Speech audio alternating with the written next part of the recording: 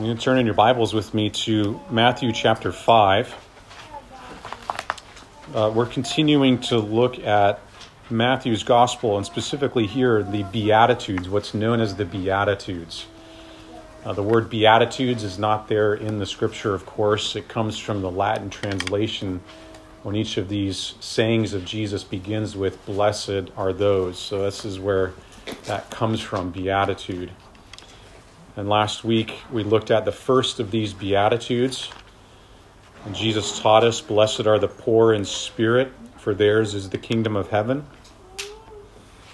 And this afternoon, we're looking at the second Beatitude as Jesus teaches us, "Blessed are the poor, blessed are those who mourn, for they shall be comforted." Now, last time, if you remember, we ended by pointing out that the entire Sermon on the Mount that Jesus is teaching here, starting with the Beatitudes, but going all the way through chapter 7, Jesus' speech here is known as the Sermon on the Mount. And what he's doing in this sermon is he's giving us the ethos or the nature, the character of the kingdom of heaven, the kingdom of God. What does it look like if someone is to enter into Jesus' kingdom? What disposition, what qualities, so to speak, are they going to display? And he starts off by giving these 8 qualities in the Beatitudes. And we saw how when someone is really taken up with this teaching, when someone's life is truly transformed, not just being a curiosity seeker of Jesus, delighting in the bread and the circuses, so to speak, but someone who's truly a disciple, who has chosen, been drawn to imitate, walk alongside of Jesus, indeed reorganize all of their priorities around him, then that person will stick out from the world around them. As Jesus will say later, light amidst darkness, salt amidst decay. We as Christians, if we're living in the kingdom, will be living fundamentally different identities and priorities in this world. So if you're a Christian, we're not only conscious of this identity, but in fact, we intentionally live it out counterculturally as Christians in this world. And you can see, as we turn towards the second Beatitude, how each one of them sort of follows along the other. If you have your Bible open, I encourage you to do this, of course, each Sunday. But if you do have your Bible open and you sort of scan through the Beatitudes, you can start to think about how it's like a chain, each beatitude being a link in this chain. So someone who is poor in spirit, as we saw last time, truly has realized their spiritual bankruptcy, that they have nothing within themselves to save themselves. Then that will naturally lead, you see, to someone who is also mournful, as Jesus talks about here in our text today. Blessed are those who mourn, because if you've come to a realization, I'm spiritually bankrupt, you cannot help but come to a mournful state over your hopelessness. Inevitably, you will grieve.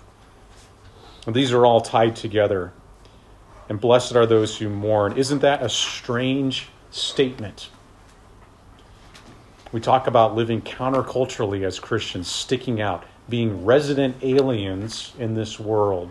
Many things in this world are familiar to us, and yet we stick out. Well, how much more do we stick out with this beatitude? Blessed are those who mourn. The world hears that and thinks that's strange. I mean, aren't you crazy? It's good to mourn. Surely those who are pained, surely those who are grieved, surely those who are sorrowful, they're not the blessed ones, are they? The happy ones? The world hears that and think we've got it upside down.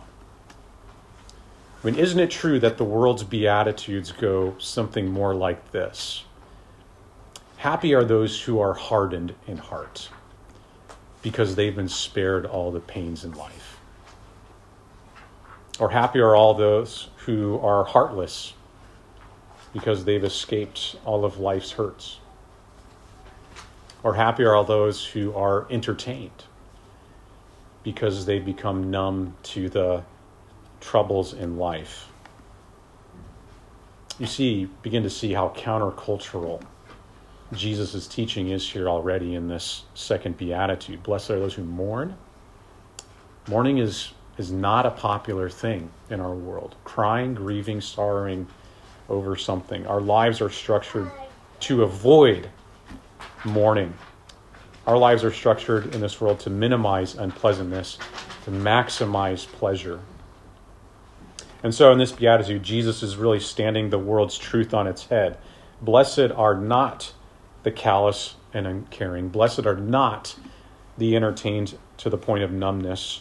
But blessed are those who mourn, for they will be comforted. So our theme, this text, our theme this afternoon is simply this: good morning. Good morning. There is a good morning. So I have several points here, 6 points. We're going to go through many of these quickly. I'm going to dwell longest on the third point, what is mourning. But we need to first acknowledge and see here, when Jesus talks about blessed are those who mourn, that there is a good type of mourning, a good type of grieving, a good type of sorrowing. The Christian life, then, is not all smiles and laughter. The Christian life, truth be told, is that there is sorrow of some kind. There are joys in the Christian life, of course. There's tears, though, as well as laughter. In fact, the only way to true and everlasting comfort and joy is through the path of sorrow that Jesus is talking about here.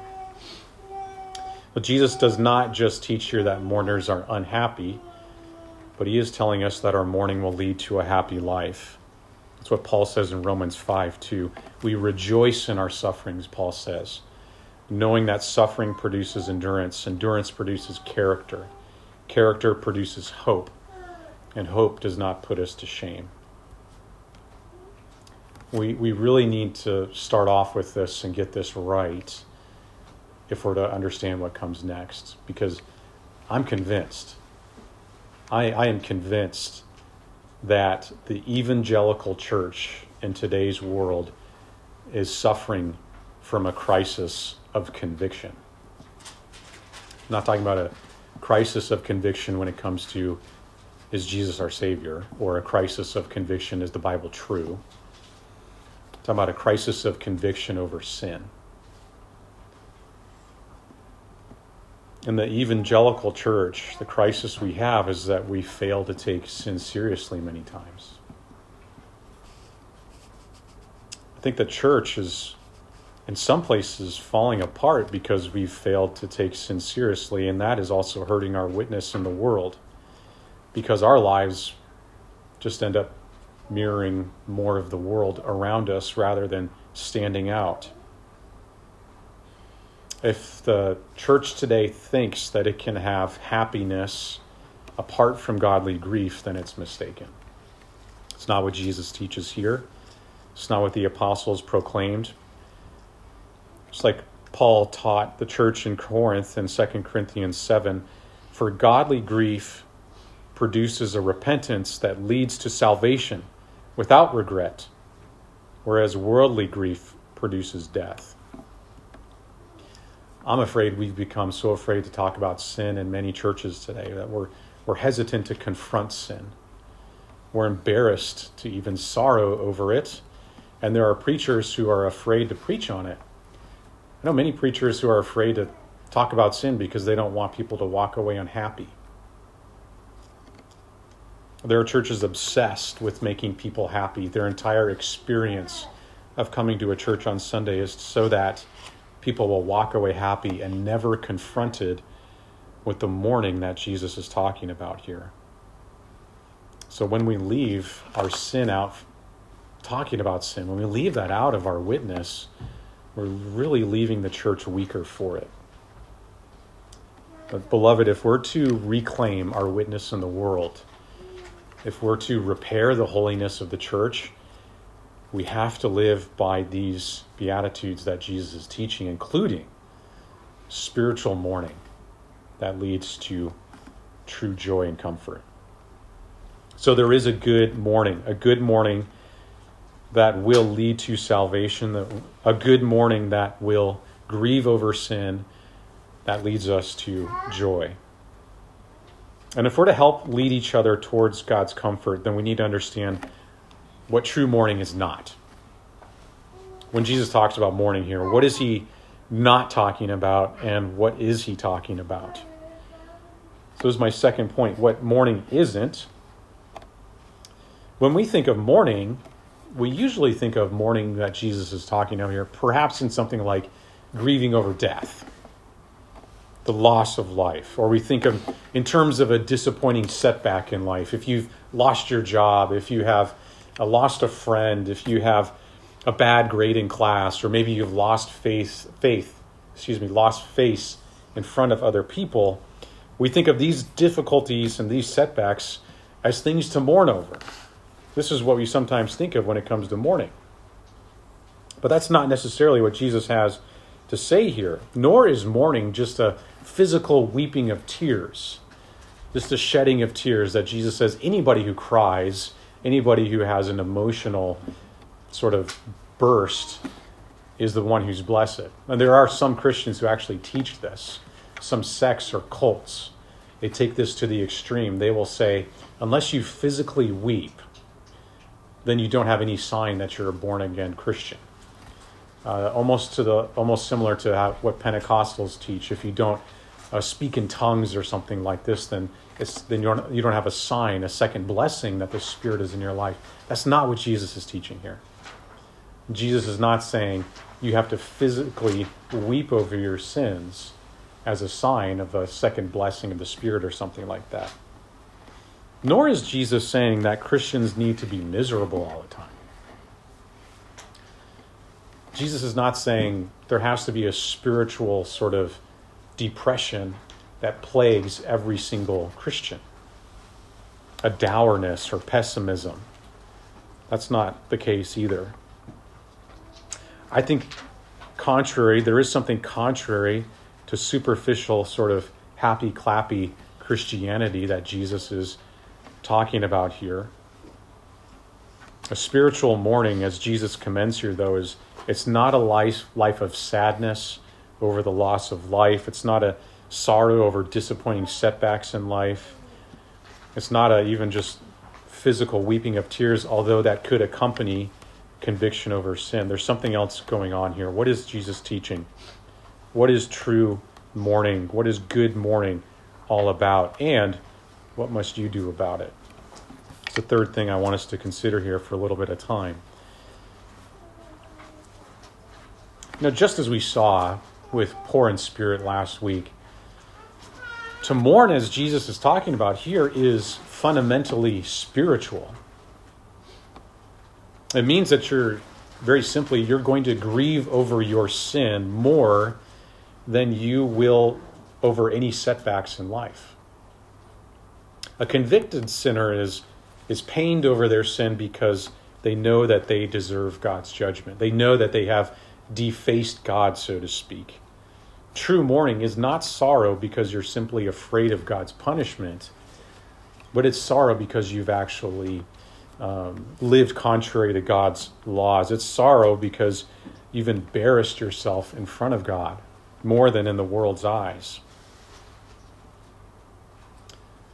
And true sorrow, then, a Christian must mourn over his or her sin. Because here's what sin does. Sin turns you into an enemy against God. Sin is rebellion against God. Sin puts hostility between you and God. So you must mourn also because sin is a profound loss. Grieve that you've deprived yourself of God's goodness. You grieve because you've lost, in some sense, communion with God. You grieve because, in a way, God's face is no longer smiling on you when you continue in sin. I mean, we grieve anytime we lose something, don't we? If you're to lose $1,000 today, or if you're to lose a friendship, or if you're to have a massive loss of face in front of your friends or colleagues, would you not grieve over that? Would you not sorrow in some way? I mean, how much more then ought we to grieve and sorrow when we lose face in front of God, when we lose God's sort of a sense of his grace and riches, his blessings? How much more should we sorrow when sin damages our relationship with him? In some sense, distances ourselves from God. You know, when Mary went to the tomb after Jesus' death, searching for Jesus, she was crying because Jesus wasn't there. She said, "Where have you taken my Lord?" When we sin, there's something similar going on. Jesus is somehow distant from us. We should grieve over how our sin is putting distance between us and God. Or if you look at the Apostle Paul, for example, in his life, you may remember how he describes his agony over sin in Romans chapter 7. And Paul is, I think, to the point of tears almost. He says, "For I know that nothing good dwells in me, that is in my flesh. For I have the desire to do what is right, but not the ability to carry it out. For I do not do the good I want, but the evil I do not want is what I keep on doing. Wretched man that I am, who will deliver me from this body of death?" You can hear it, can't you? Paul's sorrow, his grief over sin. This is the attitude that someone who is truly born of the Spirit, this is the attitude of someone who's truly following Christ. This is the attitude that someone will display in their lives. If I could illustrate it this way, a story that a man named Philip Brooks once told what this might look like in someone's life. There was a man who grew up kind of skirting the edges of the law. He did not have an honest job. He sort of lived a tumble life. He managed in the midst of this rough and tumble upbringing to avoid serious altercations with the law for a time. His favorite saying at that time was, "Well, I live my own life. I only look out for number one." Eventually, however, his self-confidence got the better of him. And he was caught and convicted of a serious crime, and he went to prison for several years. And while he was in prison, he's hard. He's unrepentant. When he's in prison, he says, "What I do is my business, nobody else's business. I'm going to not make the same mistakes twice when I get out of here, that's all." And eventually he is released from prison. And when he's released, he has nowhere else to go for a time, and so he thinks, "Well, I'll just spend a few nights at my mother's home until I find something better." And he hasn't seen his mother in years. The last time he saw his mother was in the courtroom. She was plump. She was rosy. Yes, tearful at what was going on. But when he returns home, the person who greets him at the door is a worn-out, gray-haired, old, tired-looking woman. And he doesn't realize right away who this person is and what has happened. He just stares at her in stunned silence. And then it hits him and he cries. And he says, "Mother, what have I done to you?" And you see, it's in that moment that the tears come.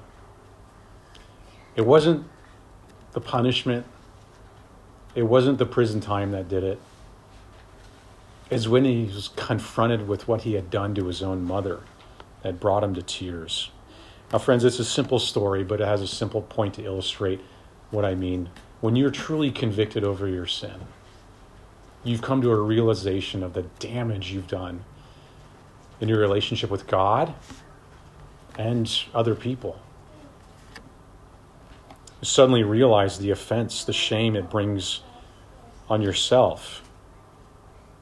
Similar to when Nathan confronted King David after David's sin. Nathan says, "You are the man."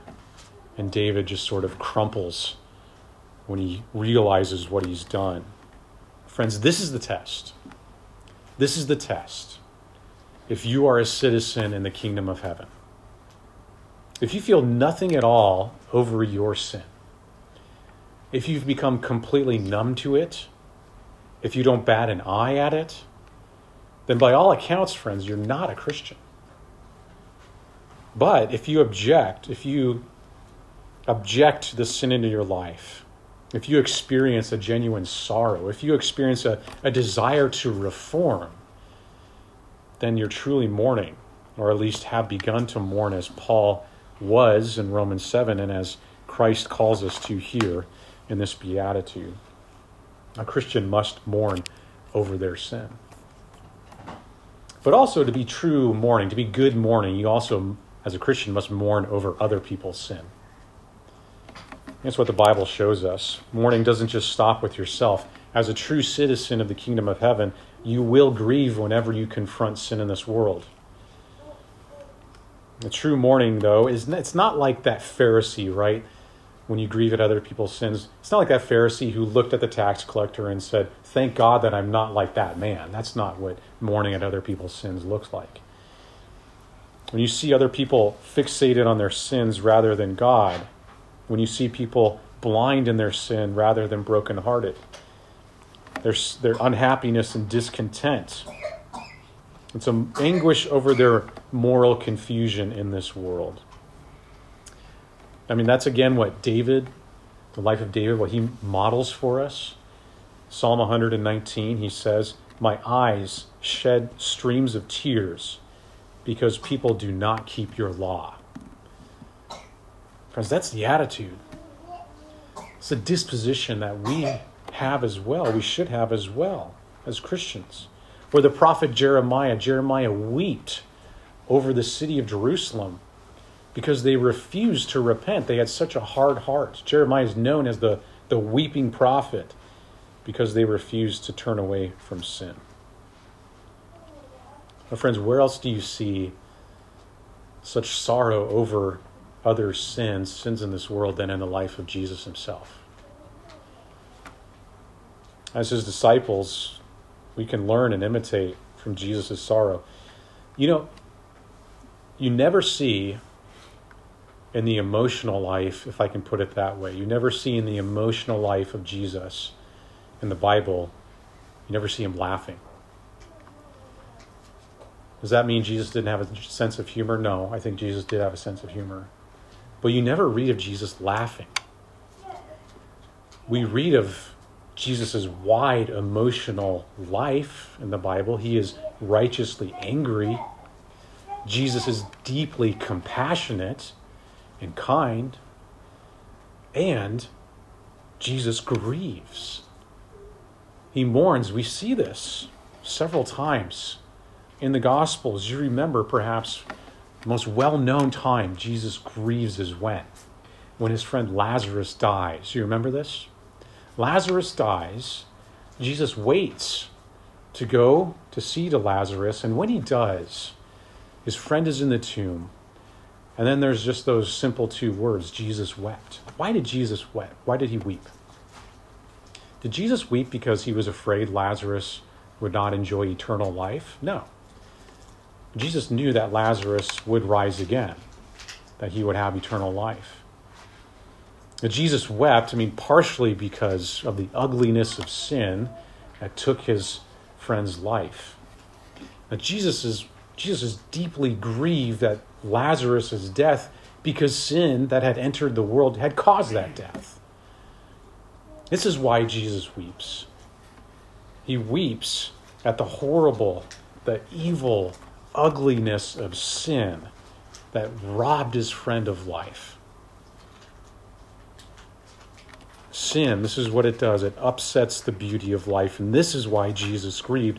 And this is why, just as according to Isaiah's prophecy, it says he was a man of sorrows and acquainted with grief. We're also told in Luke 19, Jesus weeps another time. You remember, Lord Jesus, he approaches Jerusalem in Luke 19, and he weeps over the city of Jerusalem. Why? He grieved. He grieved more than any other person because he knew so deeply. He grieved more than any person over the eternal punishment that waited these unrepentant sinners. He grieved because more than any person, he was aware of how they could be saved. So it only pained him more when these people were presented with the Messiah, the Christ, who could save them, and yet they rejected salvation right there out of hand. It must have been agonizing for Jesus to see their hard-heartedness when their salvation lay right in front of them. Friends, you see, Jesus must mourn. It's really not a choice. He must mourn because he knows what this world would have been like if sin had never entered the world in the first place. You see, good mourning must sorrow over sin wherever it's found, as Jesus himself shows us. But not only that, one more thing for true or good mourning that you as a Christian must take into account is that we as Christians must mourn over sin in the church. Not just in the world out there, but specifically when we encounter it in the church. If the church is going to restore, if we're going to restore our witness in the world, then we must first look at ourselves and grieve over the sin that takes place among Christians. This is the type of sorrow that Ezra displayed after God's people are released from exile. They return to the land. They begin rebuilding the temple. They begin rebuilding the city. And as they do, you remember, the people, contrary to God's commands, they're intermarrying with the non-believers, the pagans, essentially, that are living around them. They're intermarrying with all these idolaters. And Ezra, when he hears about this, what does he do? He grieves at the pollution by intermarrying with pagan believers. And so he says in Ezra 9, "As soon as I heard this, I tore my garment and my cloak and pulled hair from my head and beard and sat appalled." He grieved over how the church had intermingled with the pollution of the world. So friends, when we see that the church, similar to those returned exiles, when we see how the church is intermarrying, so to speak, intermingling, becoming more and more like the world around us, when it excuses sin, then it should cause us to mourn as well. It should cause us to go deep into prayer, asking that God in his mercy would once again to turn the hearts of his people back to him. And this is how change is going to happen in the church. This is how people are going to be revived and reformed, is by praying that God would send his Spirit afresh so that people would grieve over their sins and to not be conformed to the world, but be conformed to Christ. If we're to be true followers of Jesus, we must mourn over sin. To borrow from St. Augustine, God had only one son without sin, but he has none without sorrow. If you're a child of God, you must mourn over your own sin, over other sin, over sin in the world. But that brings up then, how can you mourn this way? We know there's a good mourning. We know what good mourning is. How can you mourn that way? Well, you need to know two things. You need to know, first of all, you need to be aware of what prevents us from mourning in this way, the hindrances. But also you need to know that there are helps for us to mourn in this way, the good mourning. My favorite Puritan, Thomas Watson, when he wrote on this, he gave 9 hindrances to spiritual mourning. I'm only going to give you 3. I'll spare you some of those hindrances, I guess you could say.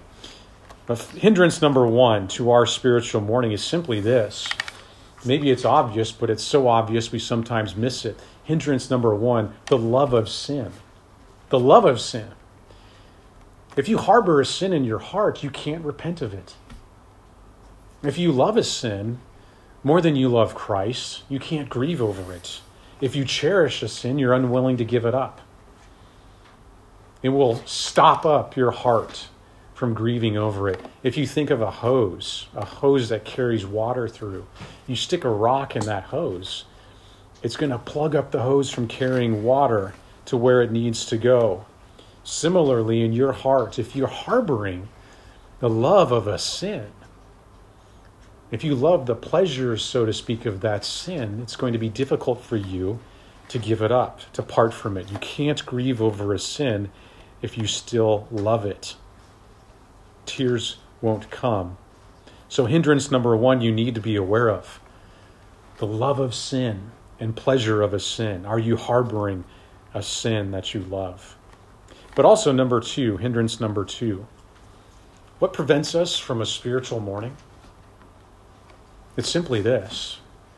It's really a selfish concern that mourning is going to lead to my melancholy.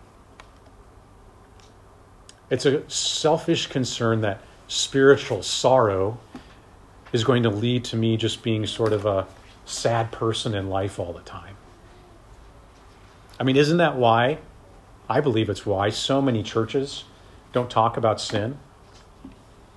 Don't try to expose people's sins. Why? Because they want people to feel unhappy. Right? We're afraid that this kind of searching is going to make us sort of obsessive. What we say in English sometimes is navel gazing, just staring at our bellies, trying to understand what's wrong all the time, just sort of sucking the joy out of life. Is that what's going to happen if we really take up Jesus' words here and take them seriously? Mourning over sin, just going to be a dour Christian all my life? No. I don't believe so, friends. In fact, I think the opposite. If you don't mourn over your sin, you're actually not going to know true joy. Why? Well, think about what sin is. Sin, the Bible describes it as a disease. When sin is compared to a disease and you don't treat it, how can you be happy? Or when the Bible describes sin as having broken bones and you do nothing about it, how can you be joyful? Or sin that makes you shamefully naked, or sin that turns you into a beast, or worse, that sin not only makes us like animals, but even makes us like the devil himself. When you are unrepentant of sin, then, how can you be happy? With all of these things plaguing you. No. If you truly come to an end of yourself, as Jesus is talking about here, someone who's truly poor in spirit, spiritually bankrupt, someone who is truly mournful over their sin, empty of themselves, only then are you going to start to see where true joy can be found. True comfort to confess your sin and to be cleansed of it, to find healing of it. Only by sowing tears of joy, only by sowing tears of sorrow will you reap a bounty of joy, as Psalm 126 says. So hindrance number 2 is a selfish concern that mourning will make you melancholy. But let me give you one more, one that I think is so common we often forget about it. What keeps you from mourning over sin and me mourning from sin? It's simply this: procrastination. It's procrastination. How often in the Christian life do we know something, but we put it off? We wait. Perhaps, I believe many of us are convicted that spiritual mourning is good mourning. The problem is we just wait and say, I'll do it tomorrow. Why do we do that? So many things in our lives that we don't put off, friends. If you're suffering from a deadly illness, are you going to wait to go to the hospital? If a city is under attack, if it's under siege, they're going to wait to call in help and reinforcements? If you've got a large inheritance coming to you, are you going to wait to go claim it? So why do we procrastinate and delay when it comes to mourning over our sin? Why delay asking God for his rich mercy and comfort? It's foolish to put off mourning for sin. In fact, the longer you put off mourning for sin, the harder it's going to be. We're just going to become more and more numb to our sin. We're going to become more and more obstinate. And friends, if you broke your arm, just think about what would happen if you broke your arm and waited to go to the doctor. What's going to happen? You're going to be in pain longer. You're going to develop a serious infection probably. You could be permanently deformed, and you're going to have long-lasting problems in your joints. You wouldn't delay. You need to go to the doctor right away. In the same way, we need to seriously sorrow over our sin immediately, not waiting for the last moment in life. Procrastination over sorrow of sin is just going to leave you in a worse condition. And the worst of it is, if you really wait, it could even damn you. Fact of the matter is, friends, none of us is guaranteed tomorrow. That our lives could be taken from us any day now. God has given you and me time and opportunity to mourn over sin today. Today. So when it comes to these hindrances to mourning, beware of a love of sin. Beware of a selfish desire for happiness. Beware of procrastination. But there are some things that will help you to mourn a good mourning. Not just to be aware of hindrances, although that's very important, but also to employ a couple things that's really going to help us in the Christian life to mourn, as Jesus is talking about here. Let me give you just two simple ways to do this in our lives. Number one, if we're going to have good spiritual mourning in our lives, we need to have self-examination. Self-examination. After all, Paul says something of the same in 2 Corinthians 13, verse 5, when he says, examine yourselves to see whether you are in the faith. Test yourselves, he says. Now, friends, it's a good thing, a good practice to get into. At the end of each day, you just sort of sit down for a while and look back on how that day went. You can kind of mentally run through what you said and did or what you did not say and do. Just ask yourself some questions.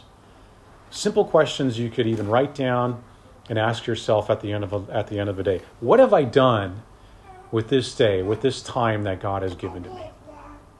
What words have I used? What actions have I taken? What actions have I not taken?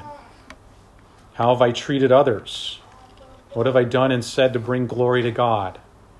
Where have I fallen short of God's will? Those are good questions to start you examining your heart, because the more that you do that, the more that you'll become aware of indwelling sin in your life. You'll explore and ask yourself, why did I act that way? Why do I do this? What is driving me on like this? Why am I so quick to sinful anger? Why does envy steal my heart? Why am I so puffed up with pride?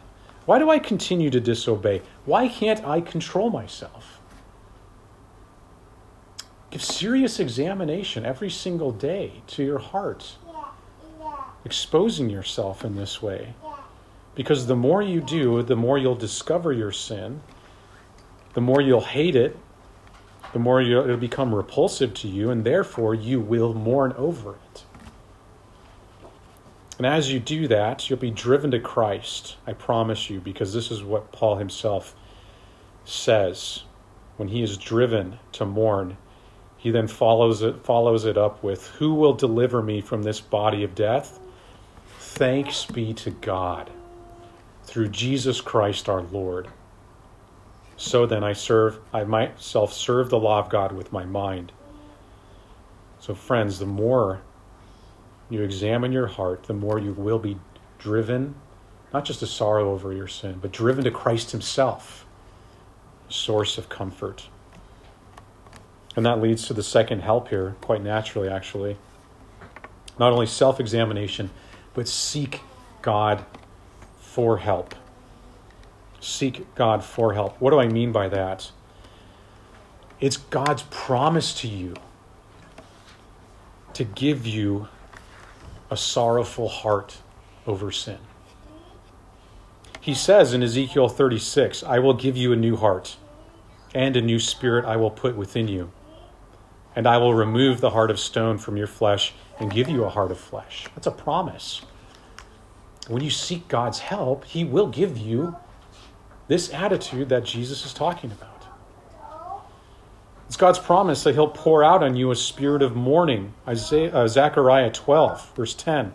I will pour out on the house of David and the inhabitants of Jerusalem a spirit of grace and pleas for mercy, so that when they look on me, on him whom they have pierced, they shall mourn for him, as one mourns for an only child, and weep bitterly over him, as one weeps for a firstborn. Friends, God is not stingy. God is also not a sadist. He will not let you wallow in grief. He will lift you up again on eagle's wings. You seek him out, he will bless you. He will deliver you and comfort you. This is his promise. So examine your hearts, but also seek God and ask him for help.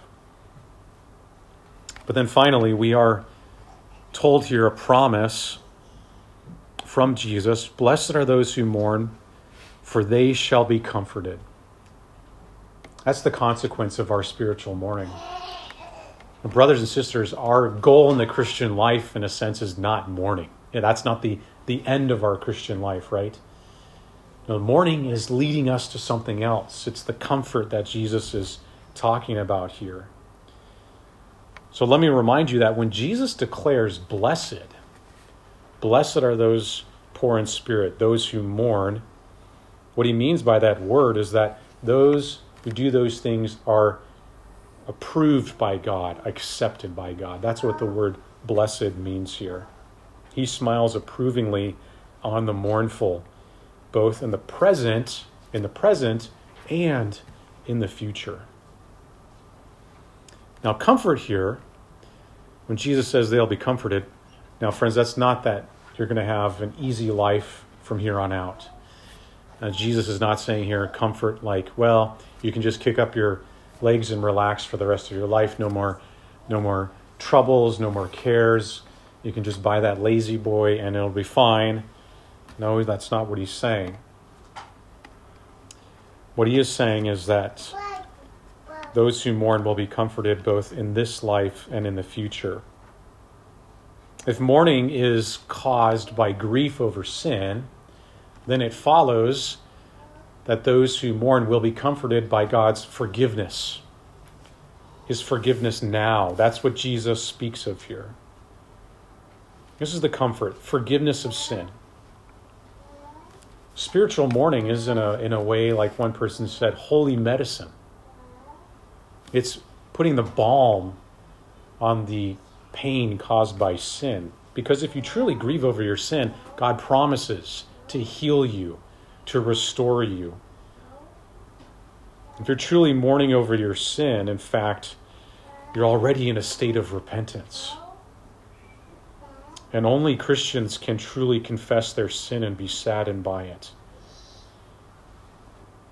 Without sorrow over sin, there can be no true joy, but someone who is sorrowful are comforted by the objective fact that Jesus has died for sinners. That there is no more condemnation against you who are in Christ. You have been reconciled to God. You're forgiven already. The mournful sinner is so convicted, he knows he's helpless, but he welcomes the full provision laid up for him in Jesus Christ. There's nothing to prevent God forgiving you of sin except for you going to him and asking for it. And Jesus promises that those who mourn over sin today will receive comfort today. So true sorrow over sin leads to true joy over salvation. We don't need to live miserably in the Christian life. We do live soberly with sorrow over sin, but at the same time with joy over forgiveness of sin now. But there's also freedom then.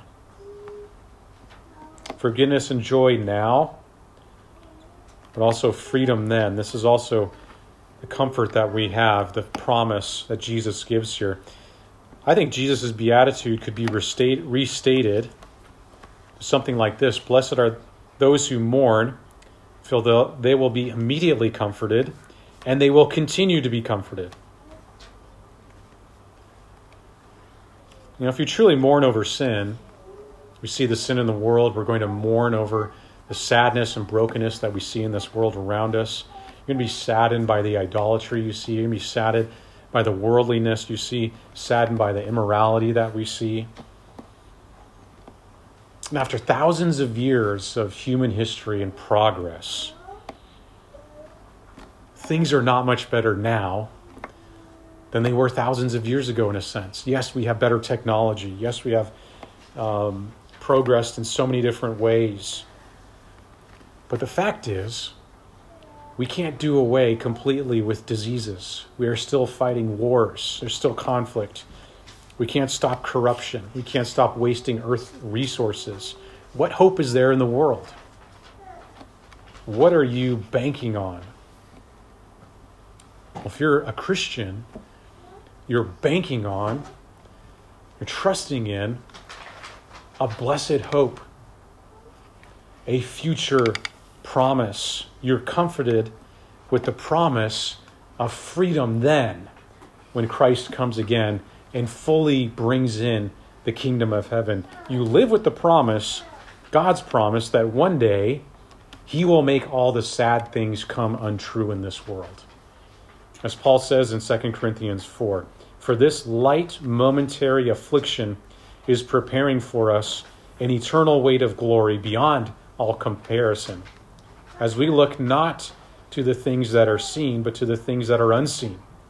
For the things that are seen are transient, but the things that are unseen are eternal. When you take that on faith, how can you not be comforted? Because a day is coming when Jesus will come again. And that day, he won't just weep over sin. He will completely clear away all sin. He'll wipe away all the pollution of sin. He'll eliminate it once and for all. And that's why John can say in Revelation 21 in this vision that in the new heavens and the new earth, there will be no more crying or mourning, because all sin that is in this world right now will be completely done away with. We'll be completely free of sin. That's a blessed hope. That is freedom then. That is the comfort that we have when we do have a mournful heart that leads us to joy in Christ. One last thing. There's salvation now. If you're not a Christian yet, then please understand that Jesus is teaching here how you can be forgiven of your sin and enter into the kingdom of heaven today. That comfort is not found in anything in this world. True joy can only come through true sorrow. It's a countercultural mindset that will lead you to salvation in Jesus Christ. Friends, if this is you, and today you're feeling burdened by the mistakes in your life, things that you know have offended God, you ache for a restored relationship with God, you sense a feeling of guilt building up inside of you.